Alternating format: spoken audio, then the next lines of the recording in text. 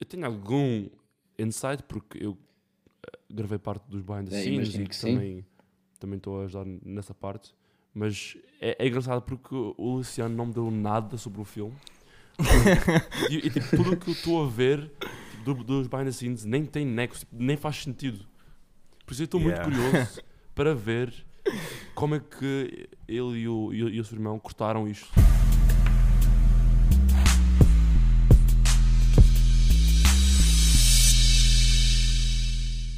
Boas, pessoal. Bem-vindos de volta ao Prism Productions Podcast. Estou aqui com o Michel de novo. Boas.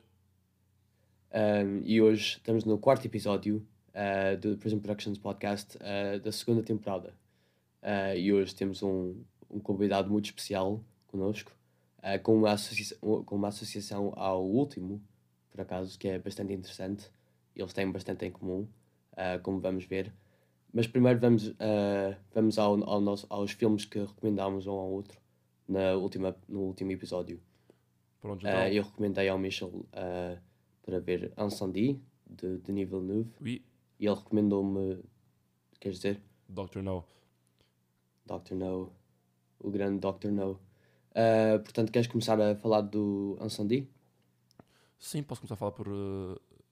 Posso começar a falar e eu não sei por onde começar, porque eu comecei a ver o filme e estava um pouco confuso no início. Eu percebi, eu percebi tipo, eu estava a perceber, mas ao mesmo tempo não estava a conseguir perceber. Estava um pouco confuso no início, mas depois, ao longo da história, as coisas começam-se a revelar. e no fim tem um plot twist que eu não estava nada à espera. Meu Deus. Também não. Eu estava a ver o filme, estava ok. Eu fiquei, o que é isto? E depois tem uma cena que me impactou muito, foi a cena do autocarro. Eu vi aquilo e fiquei tipo, oh my incrível. God. E depois, quando há um alívio e nós pensamos que fica tudo bom, não. Fica pior. Depois o Denis chega lá, epá, estás feliz? Não. Pois, Yeah. mas sim, eu não sei o que dar a este filme, porque é um filme Não muito... precisas dar qualquer sim, cena numérica, porque é só... é um filme muito pesado de ver, muito pesado. Uhum, E muito tu, pesado, Dr. No, o primeiro filme de James Bond de todos os primeiro tempos. filme do James Bond e surpreendentemente eu nunca tinha visto, mas começando mesmo do início, quando já tinha a parte do design gráfico, que foi revolucionário para cinema nessa altura, em 1962, acho eu.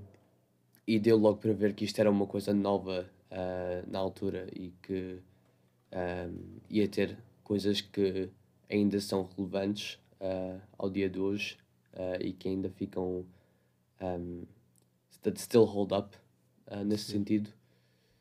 E outras coisas que obviamente não, porque isto foi feito há muito tempo atrás. Penso que já foi há 70 anos, não foi? Não. Não, foi 70, 1961, não. acho eu, não foi? 1961. Foi há 60 anos atrás. Vou pesquisar sempre rápido, Dr. No de 62. Uau. E eu gostei imenso deste filme. Isto foi entretenimento da mais pura qualidade. Sean Connery, incrível. Ele para mim é o Bond definitivo, por mais que eu goste do Daniel Craig. E a performance dele nisto foi...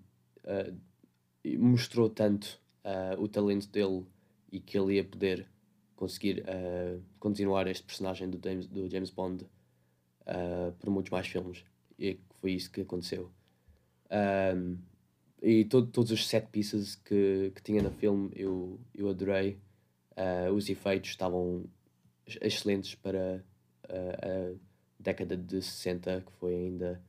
Não, os efeitos práticos estavam... Era de esperar num filme destes, que tem tanto mérito agora no mundo do cinema.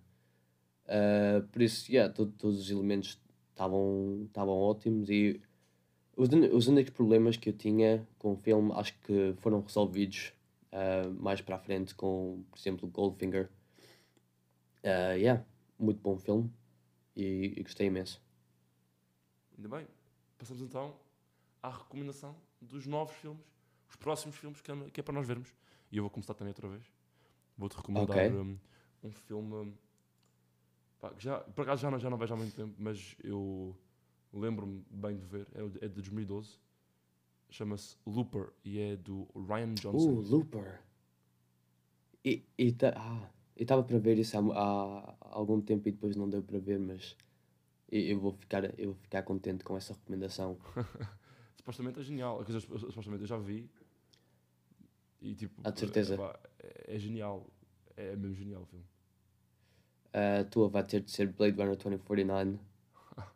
Não há outra forma de dizer. Estava sempre a procrastinar esse filme e agora, It's overdue. agora tenho tempo para ver. Tenho tempo, como quem diz, vou estou agora com um gajo do caralho. Vou para a semana viajar. Vou ter que ver se consigo ver no avião, por exemplo. Queres que eu te dê uma diferente então? Não. Uma mais curta? Não, Blade Runner. Ok, That's it. na boa. Blade Runner. Pronto. Agora passamos para a nossa entrevista com Luciano Moniz. Olá, boa tarde, Sr. Luciano Moniz. Olá, boa tarde, Sr. Mihail de Freitas. Eu não sei dizer o teu nome, não sei se disse certo. Não, mas também não és o primeiro e não vais ser o último. E espero um dia estar a ganhar o Oscar. Um Oscar, ou 2, ou 3, ou 4. O que for o preciso. nome errado. Desde que não seja o John Travolta a chamar o teu nome. Touché. E o Ricky Gervais com 70 a fazer o speech. Seria fixe. Também.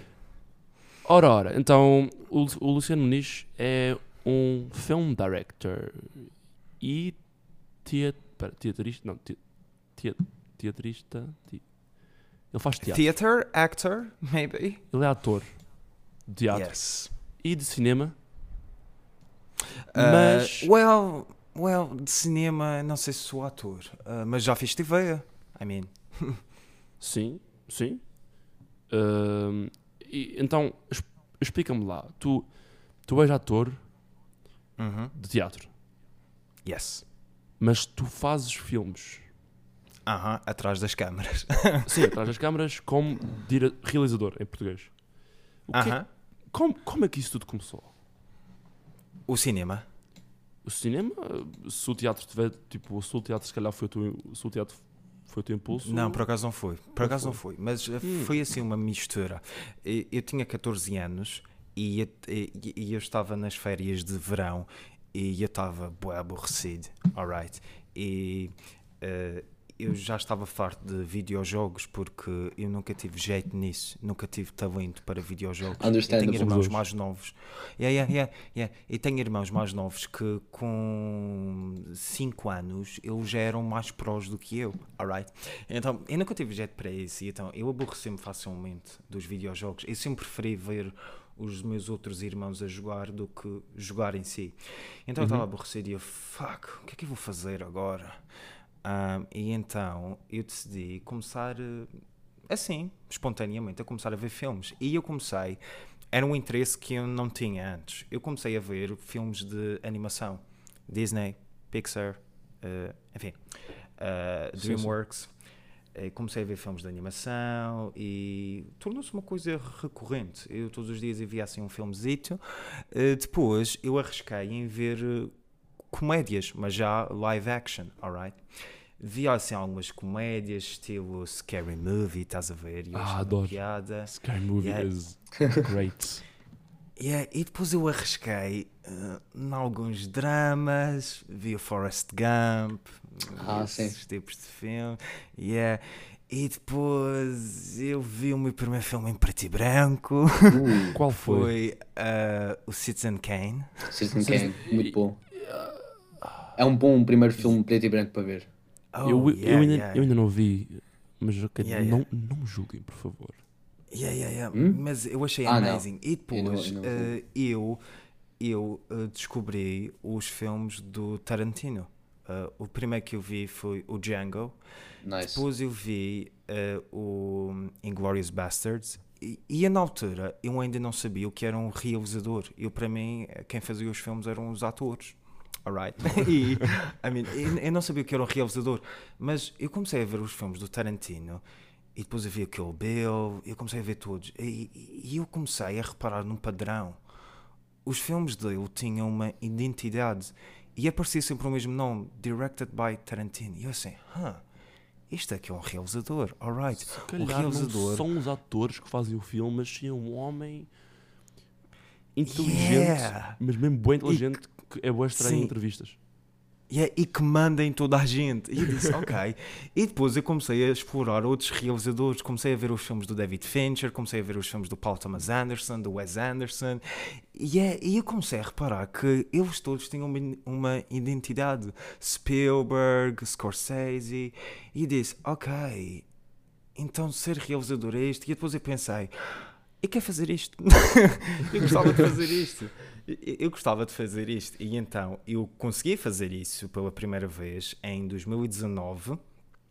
Eu fiz uma curta-metragem web psicadélica e marada, inspirada um bocadinho no Gaspar Noé, que é o Dada, que é uma viagem psicadélica durante 8 minutos. É um filme dadaísta, é um filme sem sentido algum, é um filme para incomodar mesmo. Claro que podes. Tu ouviste o podcast com o teu irmão e o teu irmão acha que é um filme, o filme Dada é um filme dadaísta. Sobre o dadaísmo ou é dadaísta? Sobre o dadaísmo. Eu não concordo. Eu acho que é um filme sobre o dadaísmo porque tem um script, alright? E o dadaísmo, o princípio do dadaísmo é a não arte, é tu ser espontâneo, é tu pegares na câmera e filmares o que tu quiseres, atirares a câmera ao ar e isso é a imagem. E não, nós ali tínhamos um script, nós ali tínhamos algo planeado sobre o dadaísmo. E assim, o filme pode ser considerado dadaísta? Maybe, mas eu acho que na sua criação é um filme sobre o dadaísmo, porque ele foi planeado, alright? Então, é nesse sentido. Que para o público é um filme dadaísta sobre o dadaísmo, mas para os que sabem do processo, sabem que é um filme apenas sobre o dadaísmo. Ou talvez que houve essa discordância entre ti e o André sobre o tema do filme. E isso também faz mais interessante. Aliás, sim. E aliás, nesse filme eu co-realizei. Eu escrevi o filme, mas co-realizei com o André. E entretanto, o ator principal desse filme, ele fazia parte de uma companhia de teatro, alright? E eu não consumia nada de teatro, eu não percebia nada de teatro. Nós estamos a falar de 2018, o filme saiu em 2019, mas nós fizemos em 2018, e depois eu comecei a pesquisar sobre isso, porque eu queria conhecer mais atores, e eu não sabia onde ir buscá-los, e disse... Sim. Deve ser no teatro onde há atores. E eu não tinha consciência que existia muito teatro aqui na Madeira. Claro que não existe tanto comparado lá fora, mas até existe uma quantidade considerável de atores aqui na Madeira. Então eu pesquisei sobre essa companhia de teatro e eu vi que estavam a fazer castings para uma peça, alright, que era sobre o Tristão e Isolda, e qualquer pessoa podia entrar no casting, estás a ver, mesmo que não tivesse background no acting. Então eu fui a esse casting sem saber nada, porque eu queria entrar infiltrado no mundo do teatro. Quando eu fui a esse casting não era com a intenção de ser ator, e eu conheci o diretor da companhia do Teatro Experimental do Funchal, o Eduardo Luiz, e fui ao casting, e ele deu-me um papel e eu tive que ler em voz alta um monólogo, e ele gostou, mas eu disse dias depois ele ligou-me e ele disse que eu não fui selecionado para o papel, mas que ele gostava de que eu participasse na formação que ele dava de atores, e disse, well, that's perfect. Isso é uma maneira perfeita de eu conhecer mais atores, é entrando numa formação de atores, que a própria companhia dava. Então eu entrei nessa formação, e nessa formação eu tive a oportunidade de conhecer pessoas lindas e maravilhosas e imensamente talentosas, como a Maria Verga e o Pedro fucking Pisco. Pedro fucking Pisco. Mano, Pedro Pisco. That's another story. Yes, e entretanto fui muito bem recebido nessa companhia e eu comecei a trabalhar, comecei a fazer peças, também já tive a oportunidade de fazer peças noutras companhias, e esse é o meu income principal, o meu trabalho principal é de facto ser ator de teatro. Tive agora a oportunidade de fazer também, de entrar numa série da RTP enquanto ator. Eu vi isso. Parabéns. Oh, yeah. Muitos E parabéns. então... obrigado. E então é uma maneira de, ao mesmo tempo, eu desenvolver-me enquanto ser humano e enquanto artista, sendo ator, que foi uma paixão que eu descobri só depois, há 4 anos atrás, e ao mesmo tempo eu tenho conhecido pessoas maravilhosas e o teatro tem-me ensinado sobre como dirigir atores nos meus próprios projetos, sobre como lidar em equipa, e isso tem sido uma experiência muito rica. Imagino que sim. Já que tu mencionaste isso do aprendeste a lidar com atores, como é que tu pegas, por exemplo, imagina, tens 2 pessoas que nunca foram atores na sua vida. Como é que tu lidas com esses 2, entre aspas, atores? Como é que tu os diriges? Então, nos meus projetos, eu até agora nunca trabalhei com alguém que não tivesse background em acting. Mas eu confesso que era algo que eu gostava de fazer num próximo projeto. Envolver pessoas também que nunca fizeram qualquer acting, porque eu acho que isso é mágico. Aliás, há vários teóricos do teatro e tudo mais que fazem esse exercício, que é pegar em sem-abrigos e levá-los para o teatro e construir uma peça. Estás a ver? Esse tipo de coisas, eu acho isso absolutamente fascinante. Mas eu, por acaso, eu nunca tive a oportunidade de fazer isso, então eu não te sei responder essa pergunta. Sorry. Ok. Olha, então, there's a first time for everything. Oh yeah, right. E presumo que esse first time está perto. Well, maybe. Maybe, I don't know. Tu é que sabes os projetos que estão para vir, que eu não sei nenhum, a não ser o teu próximo short film, não é, Clyde? Yeah. Sim. Pois é. Então, sim, a tal Febre do Cão Bravo, também conhecida como Mad Dog Fever a nível internacional, desculpa. Quando o André esteve aqui, na última vez, ele esteve a falar da sua perspectiva como cinematógrafo naquele filme, a trabalhar naquilo e como ele via tudo, basicamente through the lens, por assim dizer. Mas agora gostava de saber a tua perspectiva como realizador daquele filme. E como criador. E como criador, exato. Como é que foi? Eu lembro-me de tu me teres dito que tu escreveste o guião em 2 semanas. Eu fiquei impressed. Oh yeah, something like that. Porque tudo surgiu quando eu fui ajudar uns familiares meus a mudar de casa, alright? A transportar mobílias, a ajudar com todo o processo das mudanças. E depois eu comecei a ver mãe e filha. A filha estava indignada porque o novo colchão do quarto dela não era ortopédico. Essa cena, eu lembro-me. E na casa antiga era ortopédico, mas agora já não era. E a mãe estava a dizer, não, esse colchão que eu comprei, novo para ti, é ortopédico. E ela disse, não é. E a mãe disse, não, é ortopédico de molas. E é depois a filha, mas um ortopédico de molas, não um colchão ortopédico, então. E eu digo-te, eu até hoje, eu não sei qual é a diferença. Eu não faço a mínima ideia. Eu não sei nada sobre colchões. Eu não sei o que é um colchão ortopédico. O colchão é aquele que eu me deito todas as noites, right? Eu não sei detalhes sobre o meu colchão. Ou no chão, se colchão. estiveres bêbado numa noite com amigos. Epá. Como acontece todos os fins de semana. Enfim, nunca falo sobre isso. Mas eu achei aquilo fascinante porque havia ali uma dinâmica entre mãe e filha e eu enquanto espectador naquele momento, porque elas ficaram a discutir para aí durante 15 minutos, eu enquanto espectador eu estava a achar boa piada aquilo, só que para elas aquilo era uma tragédia, mas para mim enquanto espectador era uma comédia. E disse, eu posso fazer um filme sobre isto?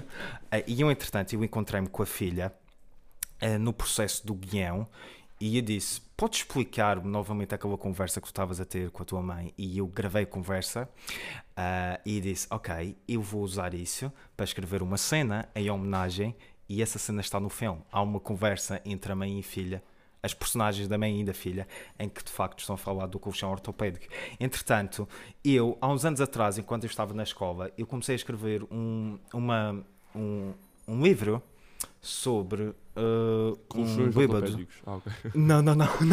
Sobre um bêbado que era crítico de cinema. Alright. Nice. Really. Isso está tipo por aí ou é um private e tem teu?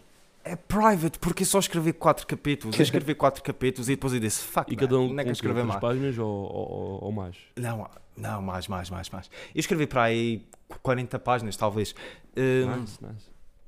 Só que depois eu descartei essa ideia, mas eu depois, em 2020, eu decidi limpar o pó e eu encontrei esse texto e eu adaptei a personagem, já não era crítico de cinema e agora era personal trainer, e eu construí a personagem principal do Diego, que é interpretada de facto pelo Pedro Pisco. Então eu comecei a adicionar mais personagens, a mãe da família, os filhos, e então tornou-se assim um filme sobre uma família a ter um ataque de nervos durante uma mudança e um divórcio. E mal posso esperar para ver esse filme. Sinceramente, parece muito interessante. Eu tenho algum insight porque eu gravei parte dos behind the scenes e que também estou a ajudar nessa parte. Mas é engraçado porque o Luciano não me deu nada sobre o filme. E tipo, tudo o que eu estou a ver dos behind the scenes nem tem nexo, nem faz sentido. Por isso eu estou muito curioso para ver como é que ele e o seu irmão cortaram isto e fizeram. Estou ansioso tudo. para ver o que é o Cão Bravo, para aprender mais sobre a história, porque eu não sei nada. Boa. Então, a ideia surgiu, tu escreveste o guião em 2 semanas e depois tu desenvolveste, foste para a pré-produção, certo? Provavelmente a pré-produção durou assim um ano inteiro, porque entretanto o Covid ficou pior. Mas o Covid já tinha acontecido. Eu tenho dito nestas últimas entrevistas que eu tenho feito para a rádio que eu escrevi o guião antes da pandemia, mas eu comecei a pensar e afinal não é. Eu escrevi depois da pandemia.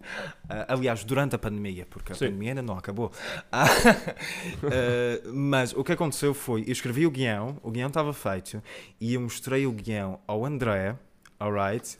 Porque ele é sempre a primeira pessoa que eu mostro. Alright. Pois. Eu mostrei o guião ao André, o André disse, eu quero fazer isto. E ele disse, já tens atores pensados? E eu já tinha todos os atores pensados, literalmente. Eu quando estou a escrever o guião já estou a pensar nos atores que eu quero. E eu tive a sorte imensa de ter os atores que eu tinha envisionado. À exceção de guião, porque a personagem do filho foi escrito... a personagem do filho foi escrito para mim. Eu ia interpretar a personagem do filho. E porque eu não conseguia ver outro ator com aquela postura e que conseguisse fazer aquela personagem.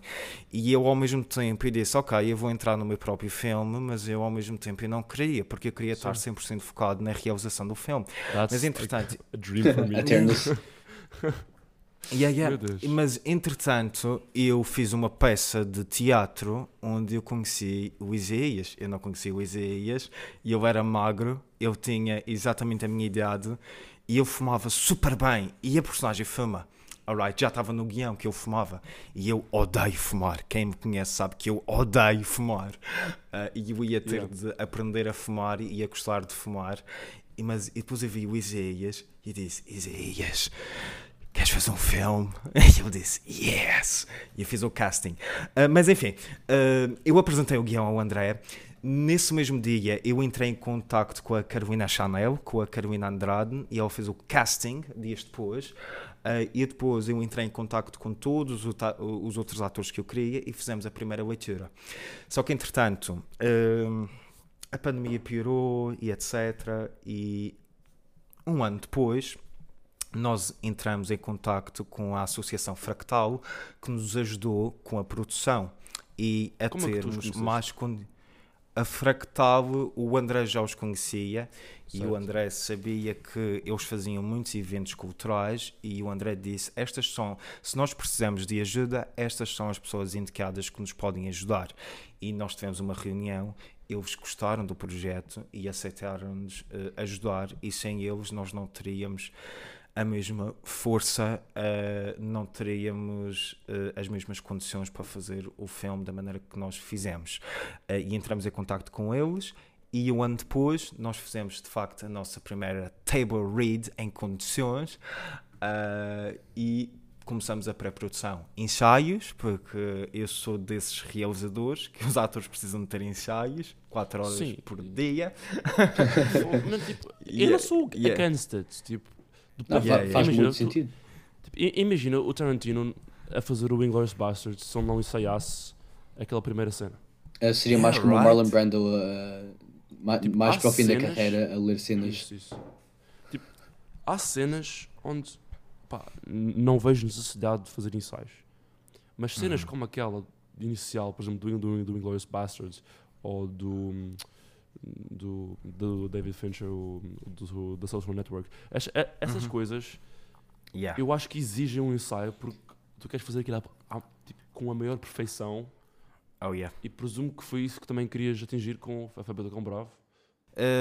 As minhas intenções com os ensaios eram duas. Eu nem chamava aqueles ensaios, eram sessões de experimentação. E nós tivemos um mês de ensaios, ou sessões de experimentação, porque eu queria atingir duas coisas.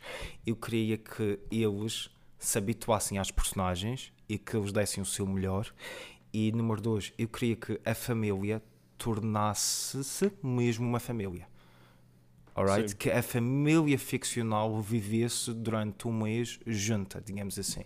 Não viveram juntos, mas viveram durante 4 horas por dia, de segunda a sexta. Viveram muito tempo juntos e fosse de facto criando laços. Alright? E no filme vocês vão reparar que é uma família que está desunida.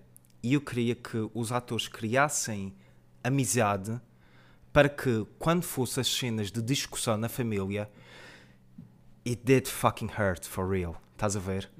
Doesse mesmo. Estás a perceber? Doesse mesmo. Que isso foi uma coisa que o Pedro Pisco disse-me. Ele sentia-se muito desconfortável quando contracenava com a Sandra, porque ele, de facto... ele e a Sandra são muito amigos e eles já tinham feito uma peça juntos, e aqui estão a interpretar marido e mulher em que estão a atravessar por um divórcio muito violento, e o Pisco disse-me, é muito desconfortável fazer isto com a Sandra, e ele estava constantemente a pedir desculpa à Sandra quando a cena acabava. Mas eu digo, mas é o que eu disse, é isso que é ser ator. Damn, é difícil, é complicado, mas é isso que é ser ator. É fucked up. O Pedro Pisco é um excelente ator. O Pedro Pisco funcionou porque também ele tem um quê de method acting, ok? Ele é meio um ator do método, porque ele, na grande cena do filme, ele passou mesmo fome. E então ele tem às vezes este quê de método em que ele quer sentir-se mesmo desconfortável.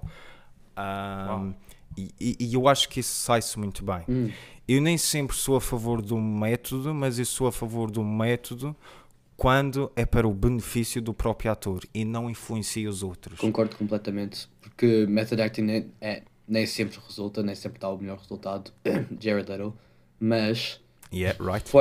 mas quando funciona bem, Daniel Day-Lewis sendo o exemplo mais óbvio,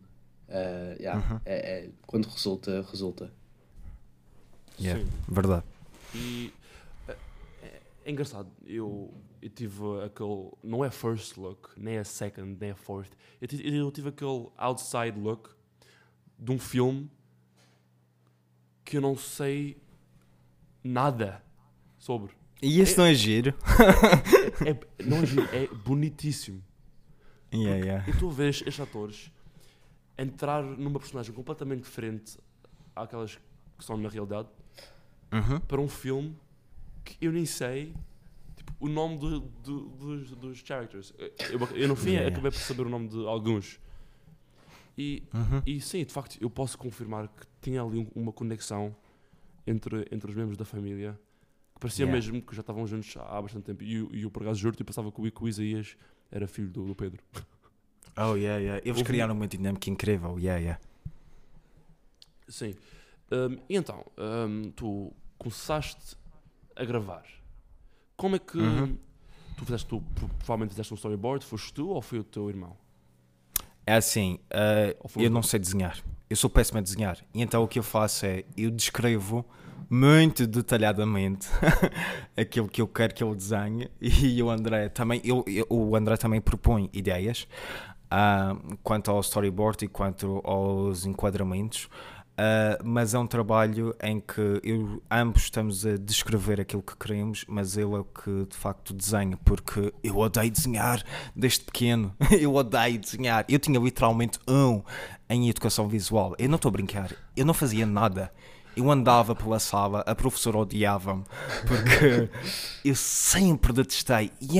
Eu quando estava na primária, estás a ver, em que quando voltamos da escola, quando voltamos para a escola, façam um desenho de como foram as vossas férias da Páscoa ou as vossas férias do Natal.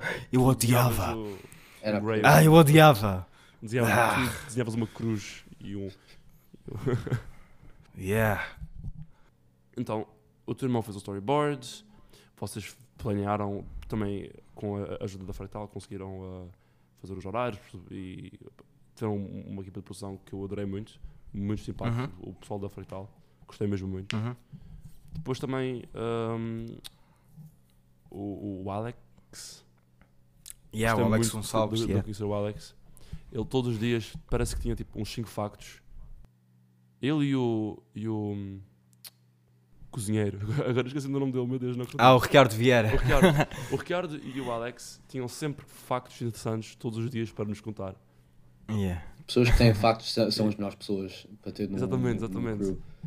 E agora estás na fase da pós-produção, certo? E como é que isso está a correr?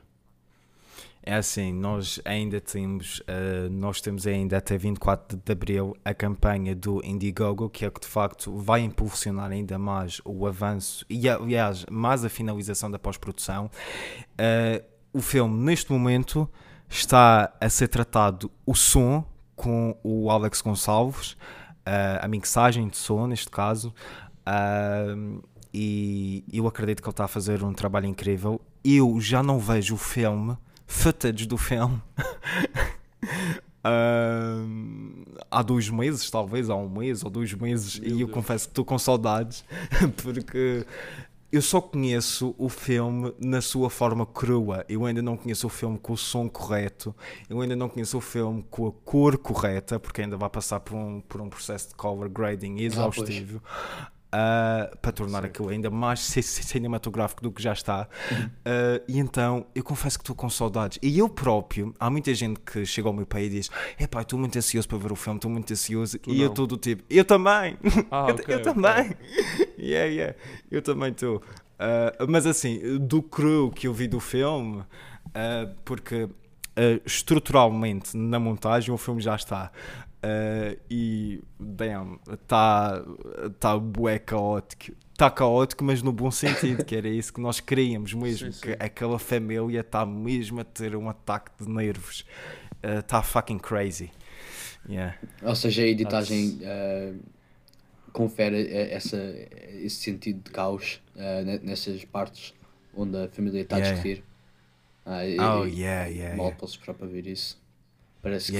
Eu adoro todo o caos, eu adoro o caos de eles estarem às vezes a falar uns por cima dos outros, e para mim a melhor coisa é ver cenas que nós ensaiamos e que estão no guião, mas que parecem improvisadas. Alright, porque aquilo está tão natural que parece improviso, e não é. Tem lá uma cena que, pronto, eu acho que um realizador não devia dizer isto, mas fuck it, eu vou dizer. A minha cena favorita do filme é o pai e o filho, o Pisco e o Isaías, a cena que eles têm dentro do carro. Aquela cena está tão natural. Eles têm uma dinâmica incrível nessa cena e está com o melhor resultado possível. E eu disse, damn, this is great. This is a great job. Yeah. Eu fiquei tipo curioso porque eu fui com vocês à serra gravar isso e eu não sei o que é que está ali. Faz impressão. Porque eu estive lá do início até ao fim, eu bebi poncha com vocês. Oh, right. Mas eu não sei o que é que vocês gravaram. Yeah. Talvez porque bebeste poncha. Não. Isso acontece. Às vezes acontece. Yeah. Bebes demasiada poncha e esqueces do shoot inteiro. Sim, então isso está. Tu vais lançar logo a curta-metragem ou vais fazer film festival, coisas e depois vais lançar? Ou quando é que se pode ver esta curta-metragem? Assim, idealmente o que nós queremos é, em primeiro lugar, é fazer uma estreia aqui na ilha. Isso nós queremos muito, para dar o pontapé de saída. Depois, as pessoas que nos apoiaram, um dos perks, para quem nos apoiou com um determinado valor, é receber a cópia do filme. Assim que o filme estiver estreado, eu gostava muito de que as pessoas recebessem a cópia. Pessoas individuais. A partir daí, tentar ver se conseguimos transmitir o filme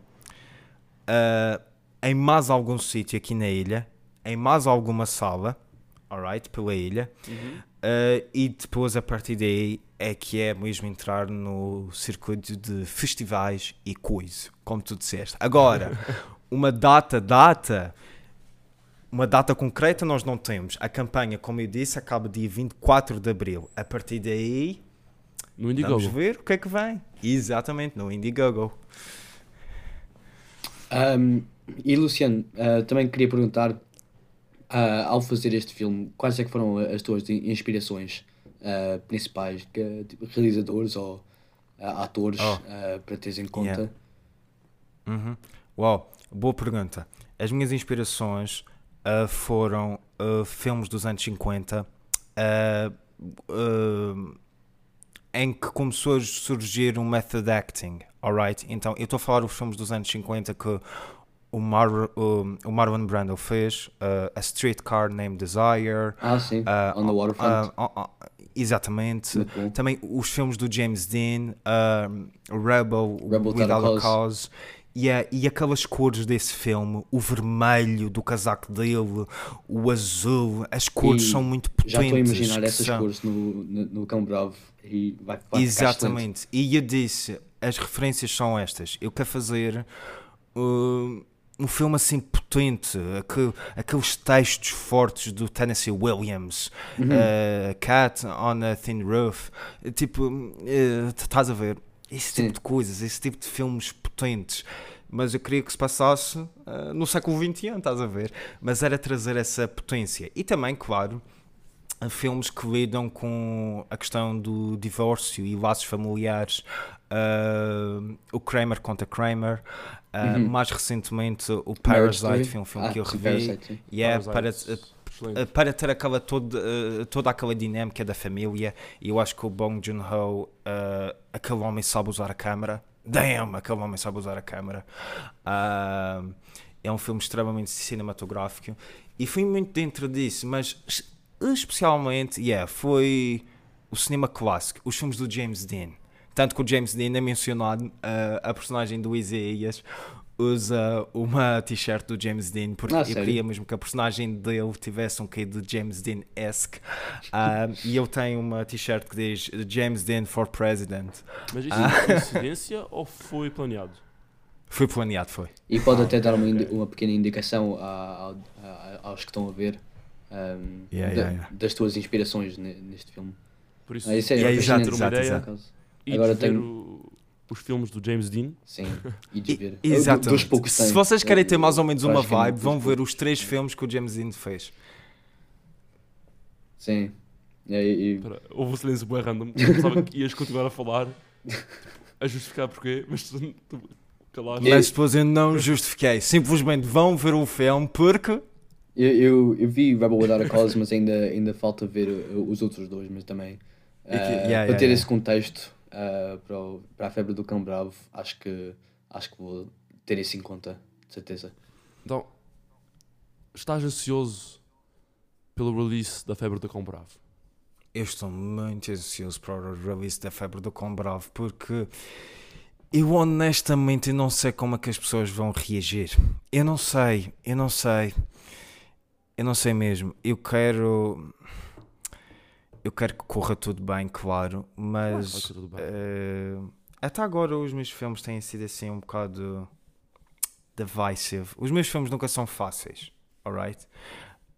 Nunca são fáceis. Os meus outros 2 filmes foram assim num registro bastante experimental, bastante simbólico, e a Febre do Cão Bravo não é. A Febre do Cão Bravo é mais vida real, é mais slice of life, e é a primeira vez que eu faço isso. Os meus outros filmes eram uma vibe completamente diferente, era uma vibe mais onírica, mais surreal,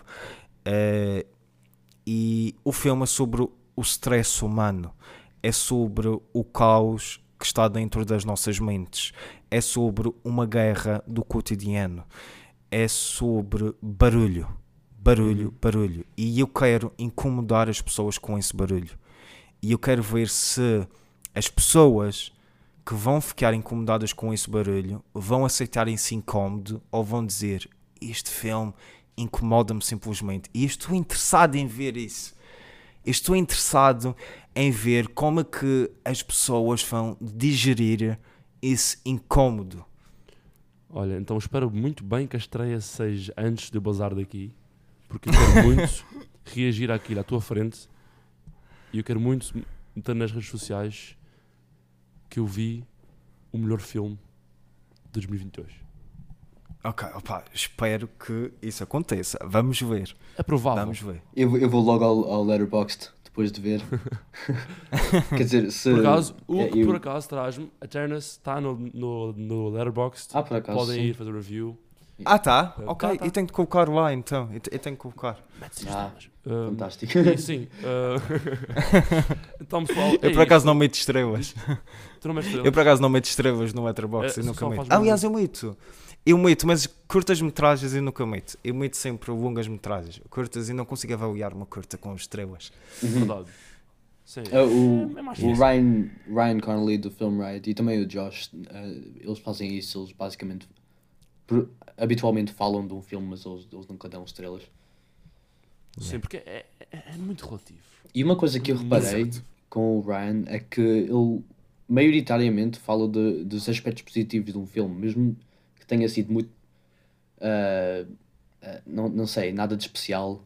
Ele fala dos aspectos que ele gostou e eu admiro muito isso sobre uma pessoa, porque ele percebe a perspectiva de fazer um filme e do trabalho que isso dá, e ele não quer só denunciar como um filme terrível sem valor nenhum. Mas nós não somos assim, vamos dizer mal do Bloodshot. Tu já viste Bloodshot? Não vi. Então não vejas. Okay. Não, por acaso não tenho muito interesse. Ainda bem, porque Também não. Isso e Wonder Woman no 2 são as 2 piores merdas que saíram recentemente no cinema. E ainda bem que não viste. Espera, tu viste Wonder Woman 2? Eu vi. Tipo, tu não te riste o filme todo? Não, eu chorei. Porque fui muito mal. Foi muito, muito mal. Tipo, passaram de um filme bom para um nem filme, passaram para um YouTube video de como ser family friendly e fazer exposition dialogue e ter scenes desnecessários. Eu não vou entrar. Eu fico desiludido com aquele filme e nem sequer vi. Eu adoro dizer mal desses 2 filmes porque são péssimos. Adoras mesmo. Acho que tu mencionas Bloodshot literalmente todos os podcasts.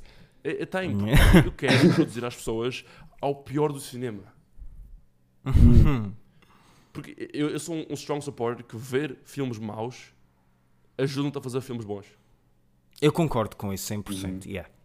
Olha, Eu Luciano... às vezes vejo sim. um filme mau de propósito para me rir, claro, e 2, para perceber aquelas decisões que foram mal feitas para quando eu fizer um filme, saber que esta decisão vai dar este resultado que é péssimo. Exato. Olha, eu, por exemplo, eu comecei este ano a ver a saga Twilight. É muito bom. Ainda É tão estou mau para que ver Adorei. é muito... Eu fiquei muito... e fiquei tão triste ao descobrir que eles usam uma das melhores músicas de Radiohead no final do primeiro filme. E isso doeu muito. Não doeu, porque aquele filme trouxe boa atenção a boas coisas e agora temos o Robert Pattinson, que arguably é um grande ator da atualidade. Não é arguably, ele é um grande ator. Exatamente, mas há pessoas que não concordam, mas ainda vou entrar nesse assunto. Mas essas pessoas nunca viram Good Time, nem The Lighthouse, Mas nem Twilight, The Batman. The Twilight Saga, honestamente, é tão mau que é bom. Exatamente. É tão ridículo e tão mau que eu não fiquei bored nem um minuto. O filme todo é bem entertaining. Os filmes todos. Eu já vi Olha, 3 vezes. Mas olha, eu vou dizer uma cena. Os filmes todos são risíveis, mas fogo, a Lua Nova é muito mau. Aquele filme é muito mau mesmo. Esse É filme terrível. onde há um build-up para um fight que... É que não nem acontece nada. Um fight que nem se tu acontece. se tu retiras a Lua Nova e passas do Twilight para o Eclipse, tu não sentes diferença nenhuma, porque não aconteceu nada na Lua Nova. Não aconteceu nada. Uma coisa É horrível. que às vezes me irrita é quando as pessoas metem o Twilight e o Hunger Games basicamente na mesma área, sendo para tipo, young adults e teenage girls, mas não... Hunger Games é tão superior.